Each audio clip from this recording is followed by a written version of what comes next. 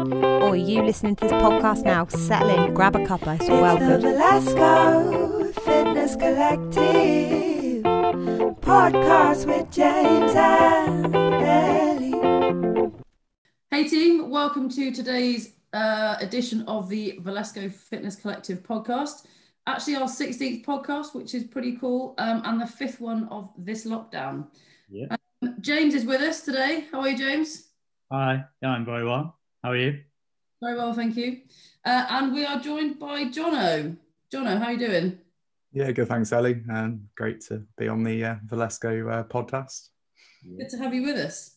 So, guys, today we are talking about balancing parenting and fitness. Jono is obviously a parent himself, and he's going to give us his insights into balancing what he likes to do with his spare time and obviously having a small human in his life. So before we kick off with the main part of the conversation or the topic, we are going to, as per, get into the warm-up Q&A, just to make sure Jono's feeling nice and limber, mobile, ready. Words that have never been associated with me, Ellie. That's not true. That's not true. Okay, ready? Yep. Cool. Okay, so first one, nice and easy. Favorite movement? Snatch. Absolutely. I think it's just because I've spent so long doing PT with you, Ellie, on that very specific movement that now I just absolutely love snatching, but to the detriment of all other Olympic lifting. Snatching is the better of the two. Yeah, definitely. Disagree. Yeah. On that note then, least favourite movement? Absolutely thrusters. When I did my level 1 CrossFit coaching course, there's a workout in that course that all of the coaches, the new coaches do, that included thrusters. Got my arse absolutely handed to me. And unlike Stu, when he said that he now just does thrusters so much that he now actually likes them, I've taken the opposite approach of my relationship with thrusters. Was it the thruster and burpee workout in your level 1? Yeah. Oh yeah, big time. It was the realization that because obviously that's quite a short, sharp workout. Where the rep scheme was, I think it was 15 thrusters, burpees, 3 rounds for time. And I had that realization that everybody around me was finishing. And on the CrossFit coaching course, all of the instructors started gathering around and cheering on the people who are, bringing up the rear. Yeah. And all of a sudden I was just like, oh no, they're all coming around me, which means I'm like the last person to finish this workout. And I was just like, in my head, I was like, please go away. But then they were all like, come on, finish the workout. So yeah, that was interesting. That will stay with you for life. Okay, Fraser or Froning? Fraser, no doubt. It's interesting because I only came to doing CrossFit sort of 3.5 years ago. And so I've kind of been watching or following kind of high-level CrossFitters in the Fraser years rather than the Froning years. So I feel like it's the same sort of question when you get asked like, Messi or Ronaldo or Pele, like, it's kind of, you go with the generation where you were watching, right? If you could recommend one book to somebody, what would you recommend? Now this, I don't really do a huge amount of reading. So in terms of books, what book have I read? I mean, I have read some books. I quite like reading Winnie the Pooh with Alfie. That's about the this is about balancing parenting with life, so we can go. Well, you know what? That's my top tip for parenting, because like we read to Alfie before he goes to sleep each night, and it's a whole lot more enjoyable when you make the books something you enjoy reading to. Nice. So I'm like a big fan of like the Julia Donaldson books. Yeah. Especially books that rhyme. There's something great about reading rhyming storybooks. So yeah, those are the books I recommend. Julia Donaldson's series. Pancakes or waffles? We currently have a small man that demands waffles on an almost daily basis in this house. So I've then also been eating waffles because I keep making too much like mixture. So I'm going to go with waffles on that one. Nice. If you could ask anybody, alive or dead, any question you wanted, and they had to answer it truthfully, who would you ask and what would you ask? I thought this up earlier in the week, and it's a massive question. But I thought It's not easy to answer on the spot at all. I'd like to go back and find out if Isaac Newton actually saw an apple fall out of a tree and went, aha, gravity. Okay.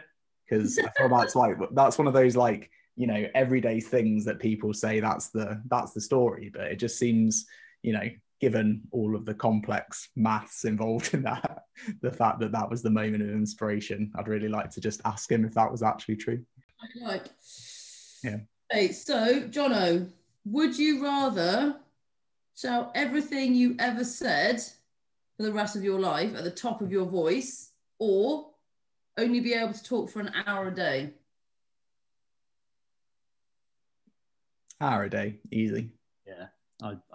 Like, could you imagine how like absolutely draining it'd be every time you opened your mouth? You just had to like shout. Jesus, that'd be insane. Imagine how frustrating. You can only talk for an hour a day though. So 23 hours of your day, of which you probably only spend 7 or 8 sleep, maybe less with a child, you can only talk for one of them. You just make it purposeful. Is it like a consecutive hour, or is it like a total amount of time throughout the day? 1 hour. So it's like an hour slot. An hour slot. I still think I'd go with the hour slot. I just made sure that, you know, that was my hour. If people wanted to talk to me, book your time. Final question, the classic now. Would you rather, if your only mode of transport could be a giraffe or a donkey, which would you choose? Donkey. Yeah. I knew today was going to be a donkey. You say that. Yeah. I have a theory. I have a working theory on this about giraffe or donkey, and I'm not going to say what it is yet. I'm going to do a little bit more research, but I think you've already shared it. Huh? You've already shared it, I think, that you think the more creative people choose giraffe and more logical people choose donkey. Yeah, it's a bit more refined than that, but it's along those lines. But I'm getting to a point where I can judge almost with 100% accuracy who's going to say donkey and who's going to say giraffe. Is this going to be your superpower, Ellie? You just, any person on the street, you can just be like, you spend 5 minutes with them and then you can be like, right, donkey or giraffe. I'm not doing donkey or giraffe with people. I might get myself into trouble doing that. Donkey! I mean, I'm sorry, I know. Okay, let's move on. So, Jono. Yeah. 2 minutes. Do you want to give us a little bit of a rundown of who you are, background, how you got to where you are now, include or exclude training as you see fit? Just give people listening who may not know as well as we do a little bit of background info on Jono. Yeah, sure.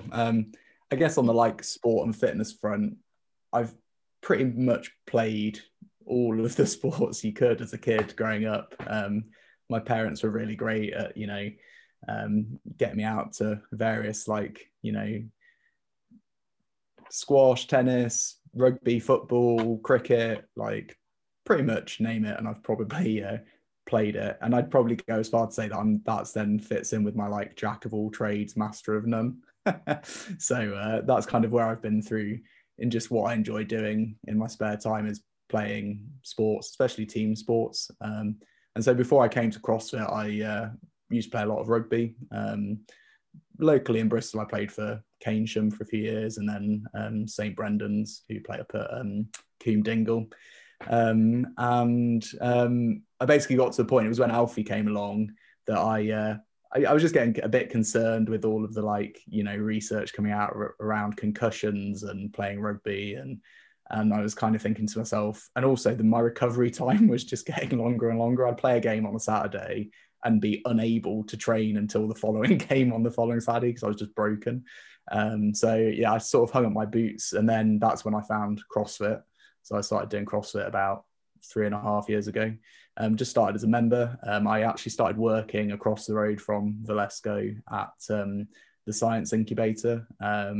which was where I was working, and I saw this gym across the road, and I saw some people just lifting weights and running around looking absolutely like it was the hardest thing they'd ever done. And I was like, oh, I want some of that. So I rocked up. I'm trying to remember. I was trying to remember the other day who I met first when I walked through the door. I think it was you, Ellie. You're sort of telling me it was. My memory is terrible, so I'll take your word for it.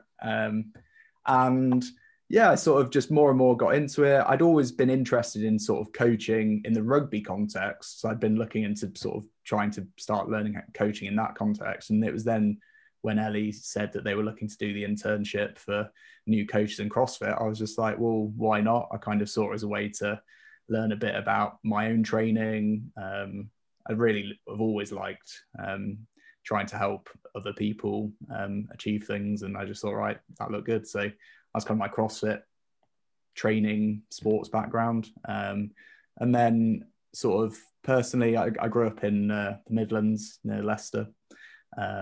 So about as far from the seaside as you can get. So to get a donkey ride, I had to go to Skegness, which was like, and then I did all the like normal sort of just, school, and then went to York to do an undergrad degree in chemistry. In my final year, I went to Switzerland for a year and lived in Basel, which was really, really fun. And then I moved to Bristol to do a PhD, again, the theme of chemistry. So I carried on doing the chemistry. I then was lucky to be involved in an early stage startup, trying to make a glucose responsive insulin. I can explain what, as you do. And then, yeah, that company got bought by a big Danish pharma company. And then since then, I've been investing in early stage startups, kind of anything that impacts either the health of people or the health of the planet is kind of my investment thesis that I've been following. And so, yeah, that's kind of what I do as a sort of day job now. That's me. 2 minutes. Nice. I'm impressed, Jono. That was succinct and informative. Good. Growing up, my both of my parents had pretty just not great experiences of education. My dad especially. I think it's because my dad's really dyslexic. And obviously when he was growing up, it just wasn't really a known thing, or, support mechanisms weren't there. He was also the youngest of 5. And so he left school at 15, and throughout whenever I was growing up, he was just constantly saying, like, I've always found it really difficult not having those kind of educational certificates behind me when he's been trying to get jobs. So like growing up, he was always kind of like focused on like that educational piece. Nice. And it's really interesting because my wife Sarah was a secondary school teacher doing chemistry. We actually met during our undergrad, some cool chemistry geeks together. And like she always says that like parental support and engagement with education is like the most important thing. And I can like say firsthand that that's why I sort of spent all that time in education, was just from that sort of like my parents providing that kind of supporting environment. Nice. That probably leads us really nicely into the topic that we are going to discuss with you. So a little while back, just give people some context, we were talking about, the challenges of, what brings us challenges when it comes to training. And you suggested talking to everyone about from your perspective, balancing parenting and fitness. And I think it's probably more relevant now than ever, given that we're in lockdown, because this will probably be relevant to people on a parenting versus kind of training balancing act, but also then comes into that working and still getting time out for yourself, because the vast majority of people are confined to the 4 walls that they live in. So what was do you want to just, give us tell us who your small person is, and then, yeah, just let's get into it and see where the conversation takes us. Yeah, sounds good. My little person's called Alfie. He is 3 years and 4 months old. when he came along, it was a very much not planned. We did that classic thing, right? You spend all your life trying not to get pregnant. And then, you know, at some point, if you're in a stable relationship with a partner, you sort of, that conversation changes to, well, should we just see what happens and not try, but, you know, we're not trying to get pregnant anymore. So anyway, we adopted that strategy, which proved eventful and quite quick, because within about 2 weeks of being married, we found out we were expecting Alfie. Now, it was actually a really, like, me and Sarah had quite a difficult period during Alfie, when Sarah was pregnant, because Sarah suffered from hyperemesis for the entirety of the pregnancy, which basically just like extreme morning sickness. So like Kate Middleton is probably like a well-known example of someone who had hyperemesis throughout their pregnancy. And yeah, that was pretty rough. You know, Sarah ended up in hospital a few times, just because, you know, keeping various fluids down and so on. And I think there was just a lot of a lack of awareness in terms of how people can be supported in, you know, dealing with that kind of condition when you're pregnant. But anyway, we got through all of that, and then Alfie came along. And I was saying to Ellie and James before we started recording this podcast, I can never remember Alfie's birthday, even though it's September the 11th, so, you know, pretty well-known date. So yeah, that's when he came along, and yeah, that's kind of who my little man is, and sort of the story into him coming into the world. And I think it was interesting, before he came along, both me and Sarah sat down and sort of at least tried to say, like, what were our kind of non-negotiables in terms of time we wanted to set aside for ourselves, and how we could like best support each other to do that. For me, it was training. It's incredibly good for my mental health when I am exercising and training. And so I said, like, that's what I'd like to pencil in. And so there, that was the kind of the approach in the early days, in terms of, like, you know, at least having a plan before he came along. I love that idea of being really intentional with actually sitting down and having a conversation around the non-negotiables.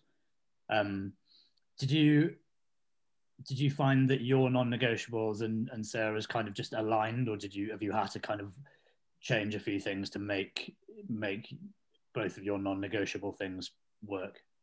Yeah, absolutely. I mean, I went from training, I was a primarily evening trainer, and I just found that once Alfie came along, by the time I'd gone to work, got home, trained, and then gone to work, trained, and then got home, that I was kind of missing out on Alfie time.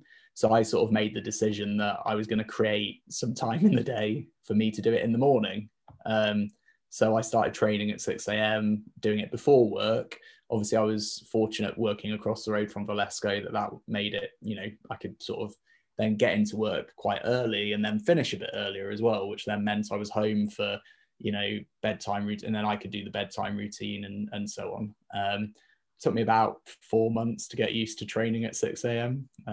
Combination of having to actually go to bed I thought it was a non-reasonable time before Alfie, you know, like sort of like that 9 p.m. bedtime.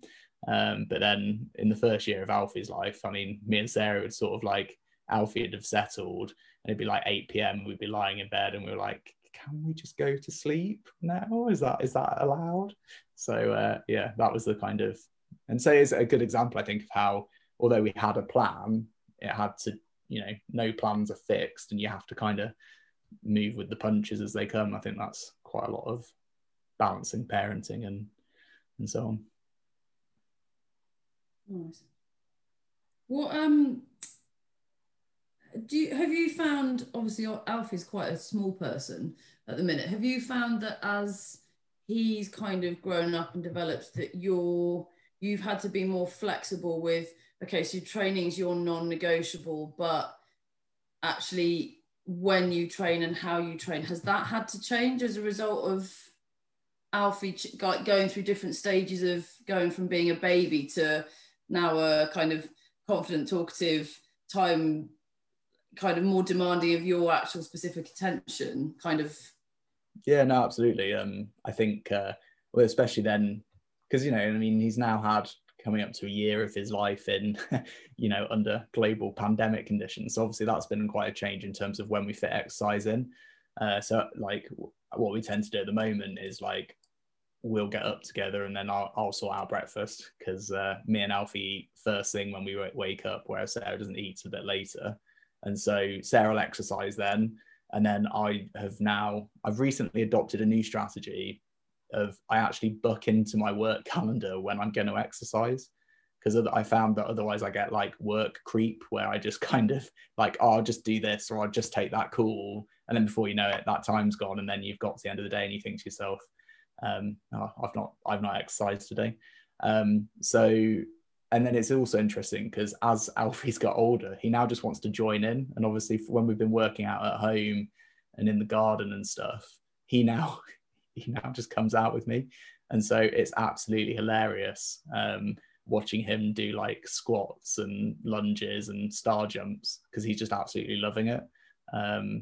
And it's kind of cool in a way, because growing up, although my parents were really good at, you know, facilitating me playing sport, they never really had a big place in their life for sort of exercise and, you know, moving in that respect. And so I'm kind of quite keen for Alfie to try and see that me and Sarah both, you know, take exercising as, you know, part of, you know, like a role model type thing. So that's quite cool.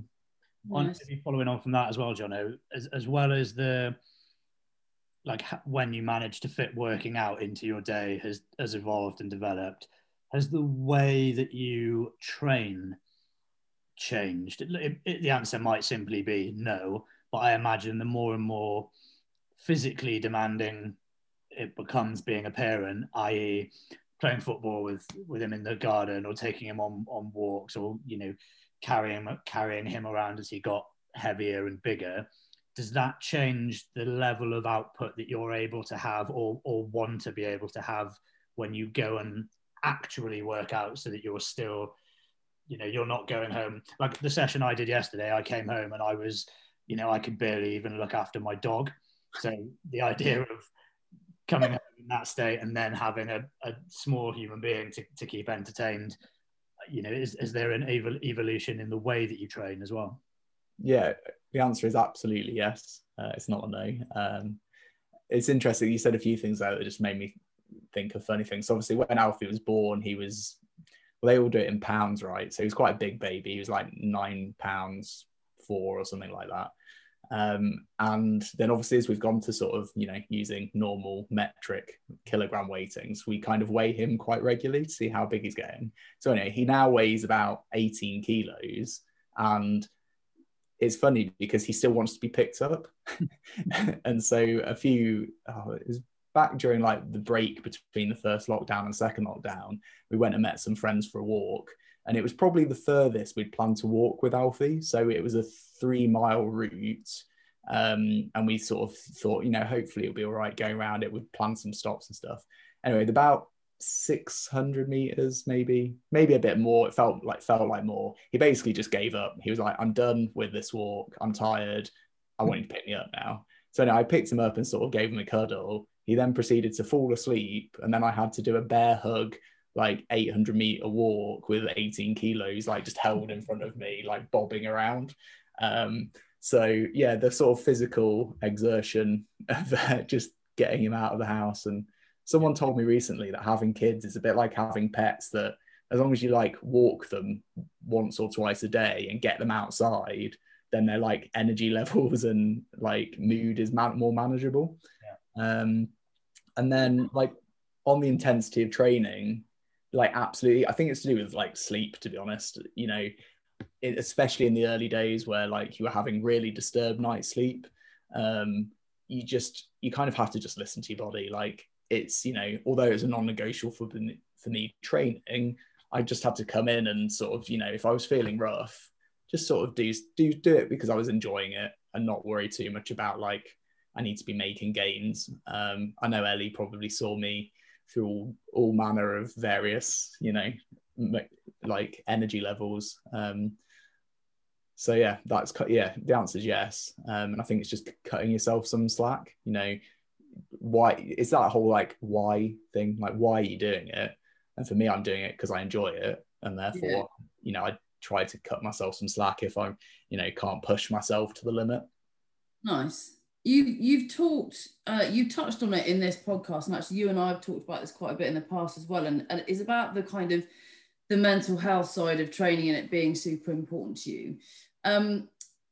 I know from talking to other parents as well that this kind of guilt that parents carry around feeling like all of their time should be devoted to their children, but actually needing time for them. And I know that from your perspective, training is really important from a mental health perspective. So how do you find the balance between, do you carry guilt setting yourself time aside from Alfie and saying, yes, he could, I could be spending this time with him, but actually for this 1 hour a day, my mental health is going to take priority.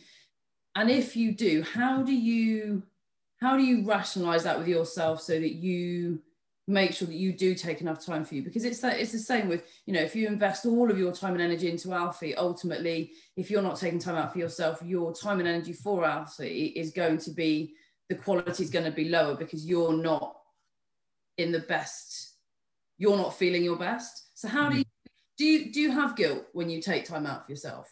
Yeah, absolutely. Parent guilt's absolutely huge. I think it was especially bad for me in the first year of Alfie's life, where obviously both me and Sarah were new parents. Neither of us have, raised a small human before. And so what I retrospectively realized was it was a lack of communication between me and Sarah for me actually verbalizing that I was feeling guilty about going out and exercising, and then leaving. In my head, I was leaving her at home having to look after Alfie by herself. Whereas me and Sarah have since spoken about that kind of time, and she said, well, I saw it as a way that if you didn't go out and exercise, you were like a miserable bastard. So she was like, she was like happy that I was going out and taking that time for myself. But again, that parent guilt was still there. And I think now, like, as Alfie's, although in some ways he's more intense because he wants your attention and wants your input, he is easier now that he's older. You can completely talk to him. There's no kind of communication barrier like there is when they're little. I think that's helped with easing that parent guilt a little bit. But it's interesting because it just transitions to a new area. So I often get parent guilt around, when I am spending time with Alfie, am I giving him all of my attention? But then if you sort of thinking about that, that's probably an unreasonable expectation that I have of myself, to be 100% present 100% of the time when I'm with Alfie. And so managing that guilt is something that I've been kind of working on recently.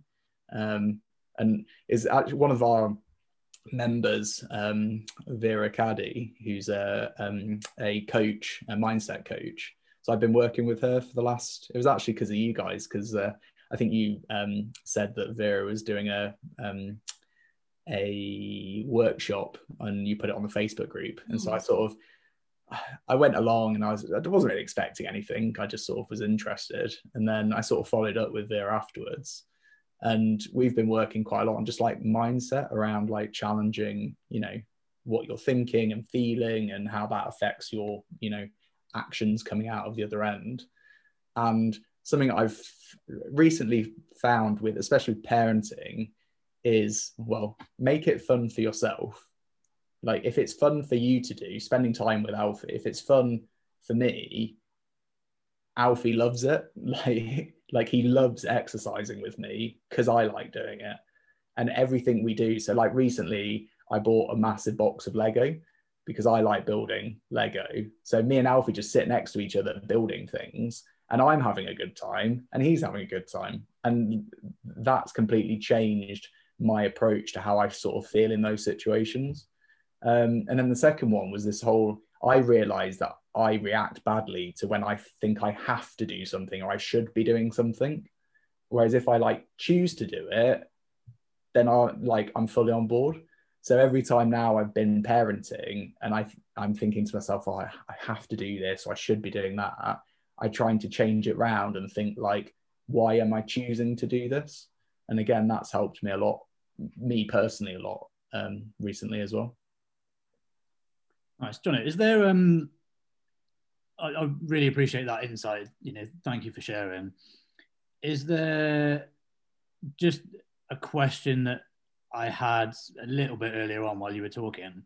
Are there regular, I can imagine having Alfie about, things can change probably with fairly short notice. Are there any kind of regular challenges that you face with either your workouts having to be either moved out of a given day? Let's say you were planning on training, something happens and you can't train anymore that day, so you have to move it out, or cut your workout short, or maybe reorganize your day as a result of something happening. Does that sort of thing, because if I think about the stuff that not frustrates me, but maybe throws my day out a little bit more, and the stuff that I'd find more challenging, it's when I, as you do, kind of plan things into my calendar. I know how my day is going to look. I know roughly what I'm going to do one after another.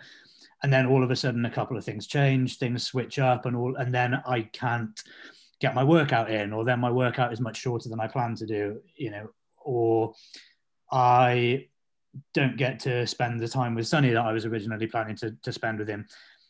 As those things happen, A, do they happen? B, if they do, what are the kind of regular things that you see, and what do you do in advance to try and kind of prevent or circumnavigate things that you think might happen happening? Yeah, well, I can tell this is a very good question, good point, James, because it happened literally last night. So I said to Sarah, I was like, I was going to train while she was doing bedtime. So that's kind of like bedtime routine in our house starts at like 5:30. We'll sort of go upstairs, like bath, and then read stories, and then sort of get him to bed by 7.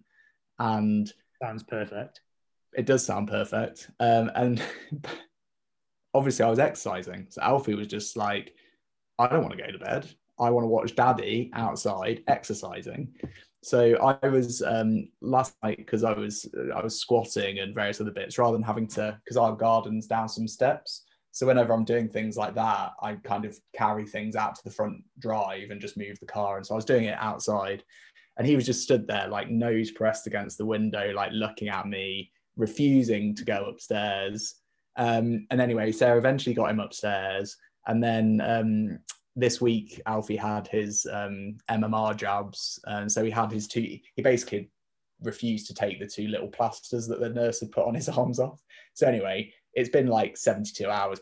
They're looking a bit gammy. Like me and Sarah, like, we need to get these plasters off. Anyway, that proceeded to scream blue murder in the back. It sounded like she was murdering him.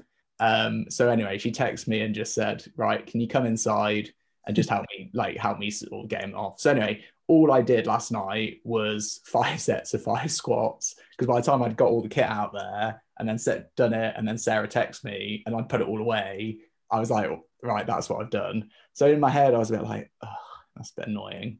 But I think it's that's like life, things are going to happen, and I get to train today. So I'm focusing on when I can now next train, rather than what's happened. And also I try to now think of part of the reason I've now been booking time in my calendar is because I realized if I didn't, that was me planning ahead for an obstacle.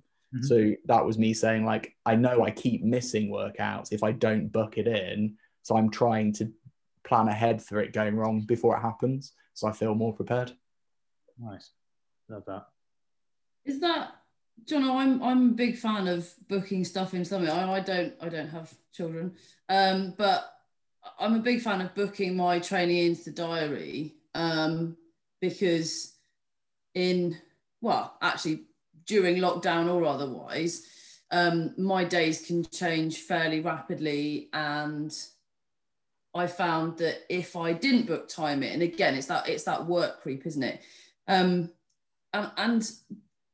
tying that in with something else that you said in terms of being present, and it's something that I've found has actually helped, is do you do you find that even if things don't go to plan, and even if the things in your diary that have been booked have to move, that by having time set aside for work and time set aside for you, and then time set aside in this context for Alfie, but for people who don't have children, like their partner or any other important people in their life, that having those things booked into your day means that you are able to be more present in all of those different scenarios, because mentally you've kind of compartmentalized it already. So instead of being with Alfie thinking, oh God, but I need to do this for work and when am I going to train, you're like, I know that I'm with Alfie right now and everything else is kind of taken care of.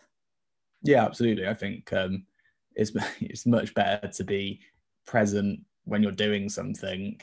I kind of like would refer to it a bit like that whole idea of like focusing. Like, I think when it's come to work, I've always been able to really focus on like getting things done in the time that I need to get them done by. And I've always been quite efficient at doing that. I don't think that's been true in my like non-work life always. And again, like with the parenting piece, there was this kind of assumption from me that, you know, I needed to be focused on an activity, but parenting often can't be focused because of, you know, they're little people, they're learning all the time, they're challenging boundaries all the time as well. And so again, that whole idea of, you know, by having it compartmentalized, sorry, that was challenging my linguistic skills for a second, that it helps you to be engaged when you are doing something, especially related to parenting. And as I said, since I've kind of adopted the whole doing things that I find fun, and then Alfie always seems to then respond to that. So like, you know, we go up to Lee Woods quite a lot to go walk around there, mostly because I found out because of Alfie that there's 6 cows that live in Lee Woods and roam around eating grass. And so we always go looking for the cows. And then there's like a good little like outdoor climbing area with like loads of trees and stuff, and I really enjoy going up there. It's really peaceful. Like, you know, there's some quite cool views back over like the suspension bridge and stuff. And Alfie has like a whale of a time, and he can just be there. Like, you know, sometimes I've just, you know, taken a mug of coffee and just sat down and just chilled out while Alfie's just playing. And it's that whole like shared enjoyment aspect. So again, yeah, absolutely right, Ellie, that going, I'm doing this and I'm just going to focus on that. I've recently tried to start doing that when I've been parenting as well. Johnny, so question then on maybe some other aspects of lifestyle that can change quite dramatically when children are involved. How do you now, and how did you when Alfie was a lot younger, deal with probably less than ideal sleep? How did that look? Yeah, I mean, in the early days, I can't remember who it was that told me. They were just like, especially for the first like 3 months, all they do is sleep, eat and shit. So it's a pretty regular routine, and it can be broken down into like 2-hour slots. And equally, they also don't move. Like when you put them down somewhere at that age, they pretty much stay there. And so in those early days, someone said to me, sleep when they're sleeping. So we kind of adopted more of a like nap throughout the day type process. And that worked really well. As he got older, we tended to sort of start doing it in a bit more like sort of shifts. So like Sarah sort of handled it, especially because Sarah breastfed Alfie, which just meant through pure attachment to Sarah that in terms of feeding him during the night, I couldn't really do much.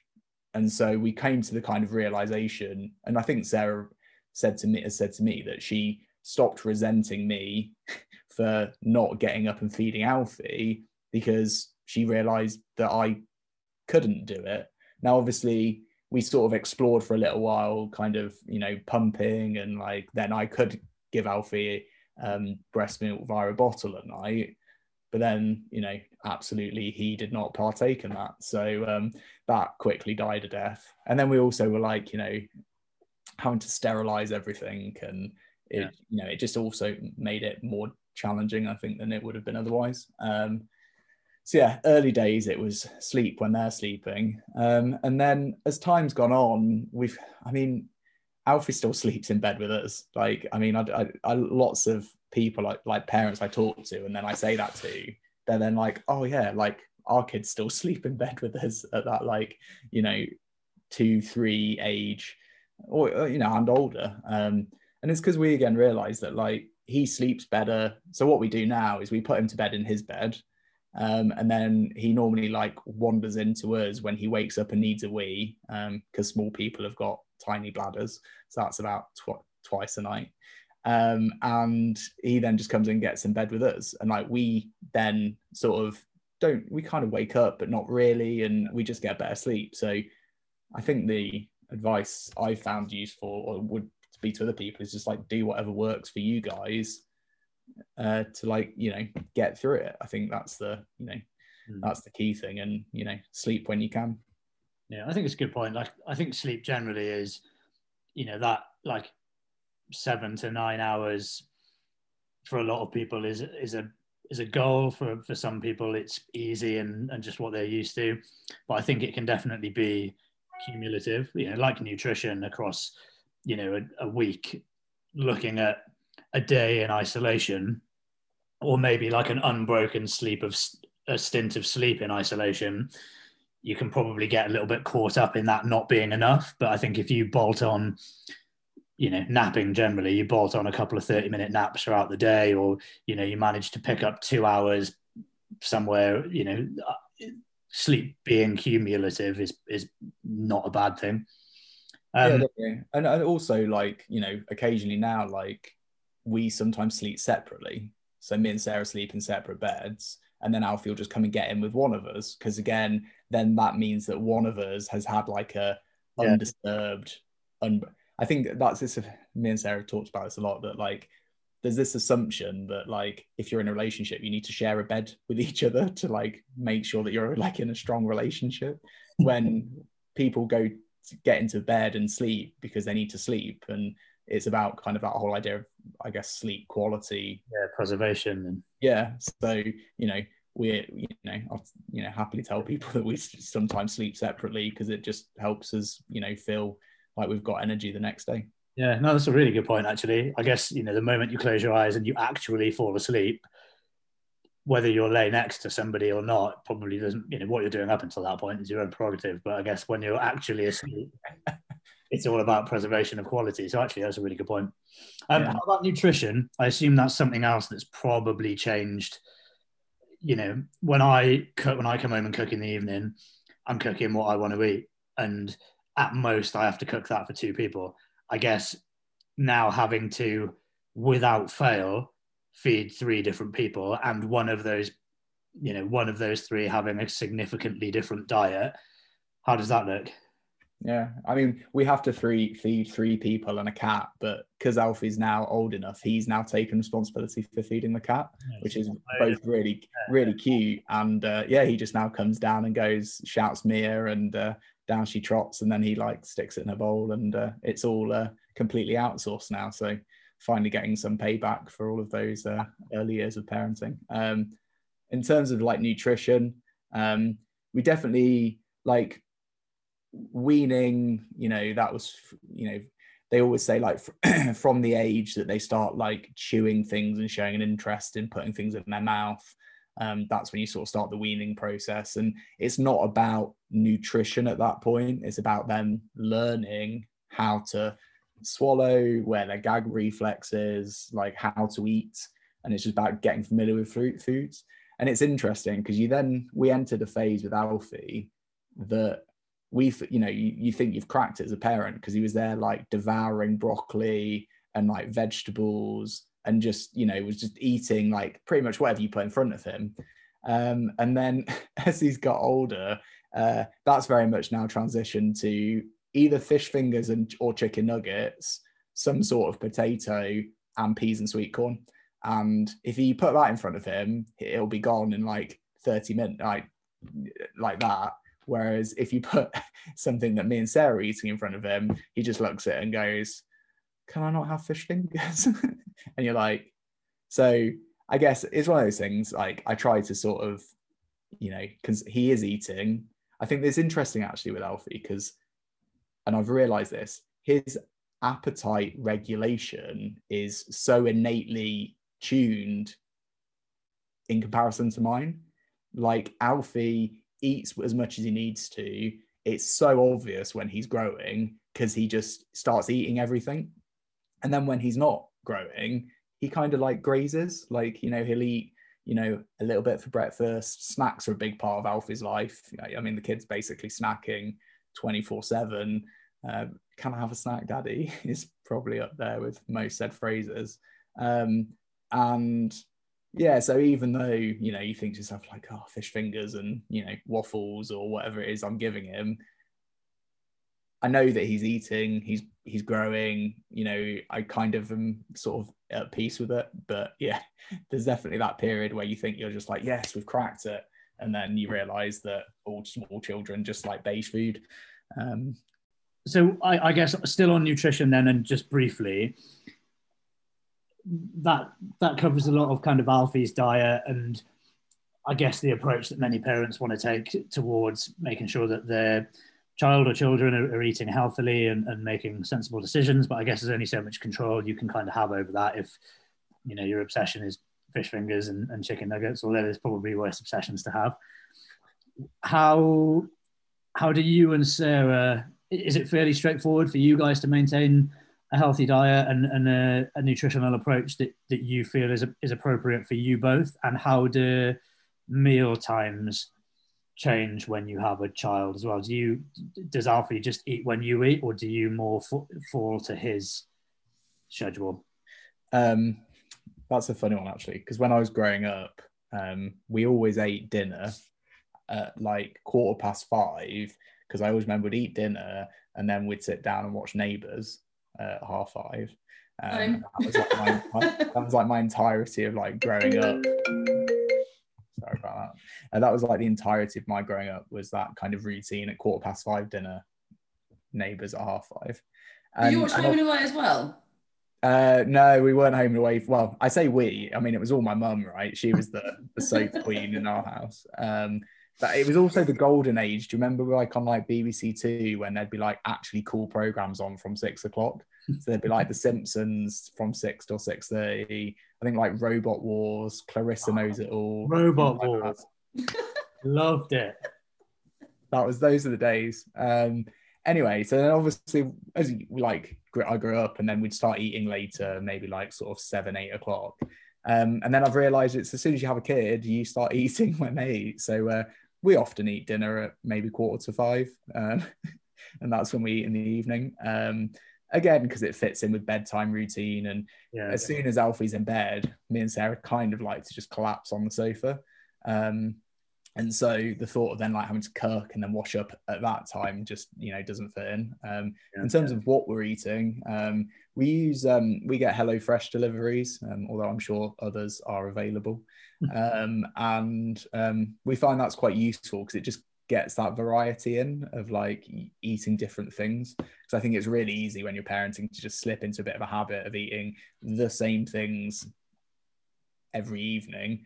Or like on a weekly schedule, like we're gonna have this on this day, this on that day. So and the nice thing about those meals is that they're like nutritionally balanced, so you can, ahead of choosing what you're going to have for the week, me and Sarah on a very low effort level, I think that's key here as well, on a very low effort level, can at least sort of think like, are we having like a couple of like really highly calorific meals one day and then sort of balance it off another day, and like I think that helps. And also that does work with Alfie as well. So like most of those meals, we portion up some for Alfie, and we go down the route of, we know things that he really likes chicken noodle stir fry, but bizarrely. So that's like one of the few things where if there's vegetables in it, but it's got chicken and noodles, his other two food groups, he devours that. So like we've started eating quite a lot of like stir fry type meals just because we know Alfie will eat it. So I think it's like a bit of a balance, and I think we've tried to create mechanisms that make it easy to at least 70% of the time we try to eat well, and then sort of accept that, you know, occasionally you need to get a delivery to get you through the day. It's another really nice example, actually, of stuff that we've talked about recently. You know, planning your time when you aren't busy. You know, plan your time in your downtime so you can be intentional. Don't shop when you're hungry so you can be intentional. And I guess this is another variation of that. Yeah, You know, I'm a dangerous man. I'm a dangerous man when I'm hungry. Yeah, me too. Like, it is not good in any shape or form. Yeah. And I think that's another example of, you know, you and Sarah sitting down and doing a HelloFresh order, pre-planning all of your meals so that you know throughout the week it takes the decision making away, and you're going to cook what you've already decided you're going to cook, and it probably makes it that bit easier. So yeah, really nice example. Thanks, Johnny. I also eat the same thing. I eat the exact same thing for breakfast. Apart from the days when I make Alfie waffles, I eat overnight oats with fruit every day for breakfast because I just don't have to think about it. Like, I'm like, that's what I eat for breakfast now. That is what I do with a black Americano, and that's my like morning routine. Strong. Nice. Jono, thank you. That's been super insightful, and I'm sure really helpful to a lot of people out there. So your 3 top tips. Yeah, first one was that creating time and space for each of the people in the relationship to, at least on the exercise front, give themselves time to do it, and having an open discussion around, you know, why, like what you want to give that time for.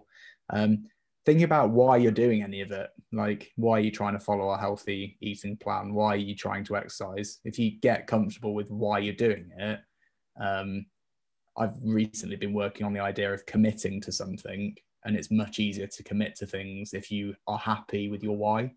And that, you know, I think I said it earlier that once I was happy that I'm training for my kind of mental well-being, and because I enjoy doing it, I then was able to, you know, cut myself slack when things, you know, I could only train for a little bit, or, you know, I couldn't train to the same intensity. So that's probably the second, figure out your why. And then the third would be, you've got another person in your life now, or multiple people. You know, I've only got one kid, and, you know, there's lots of people out there with lots more kids. If you enjoy something, try to get them involved as well. You know, try and, you know, be a role model of, you know, exhibiting behaviors that you'd like them to pick up. Because I think the one thing I've realized with kids is that they learn through kind of osmosis of being around you, right? It's just by being with you, they pick things up, you know, the good and the bad things. So, you know, I think good exercise and nutrition approaches are things that I'd like to model to Alfie. So try and incorporate them in it. You know, we cook a lot with Alfie. You know, that's always entertaining. So yeah, things like that. Perfect. Thanks ever so much, Jono. On that note, I think we'll probably round it off there. James, have you got any shout outs that you wanted to do this week? Yeah, I'm going to give just a real quick shout out to my last Sunday. I coached the Zoom class in the morning. Went probably a little bit overboard on my VFC coffee shop concept with my set menu, but everybody that turned up, you know, I think Kate Phillips summarized it the best on the Valesco Facebook group. And she said that it's the sort of thing that if she had seen ahead of time, she would probably not have been as keen to log in and do the workout. And it's definitely the one that when I programmed it and looked back at it, it was one I kind of thought, yeah, this is one that would really put me off. Like if it came up on a program, I'd really struggle to, I'd try and do it, but I wouldn't, it's not one I'd look at and go, oh, that looks really like fun. I really want to do that. I knew it was going to be tough. And she called that out, and actually everybody was super thankful. All, you know, commented on the fact that they were really glad they'd done it, that they needed it that Sunday morning. And actually those workouts for me are almost the most rewarding, the ones you don't want to do and you're not looking forward to, but you do anyway. And everybody worked super hard. So if you were a part of that Sunday morning crew, thank you for turning up. Thank you for working hard. I enjoyed it. I have since done the workout as well, if that makes you feel any better. Can confirm it was horrible, but felt great after having done it. But yeah, that's probably my shout out, is my Sunday morning crew from Sunday, the, don't know what it was, like 15th, 16th, whatever it was. Thank you. I've got a shout out, Henry Winterton, one of our coaches. He has been growing his hair for a really long time. He shaved off his facial hair in November for Movember, much to the surprise of a lot of members who came into the gym and actually didn't recognise him. But more recently, he chopped off his long locks and donated them to the Little Princess Trust. So Henry, good on you, mate. You're always doing things for charity. So yeah, massive well done. Love that. Yeah.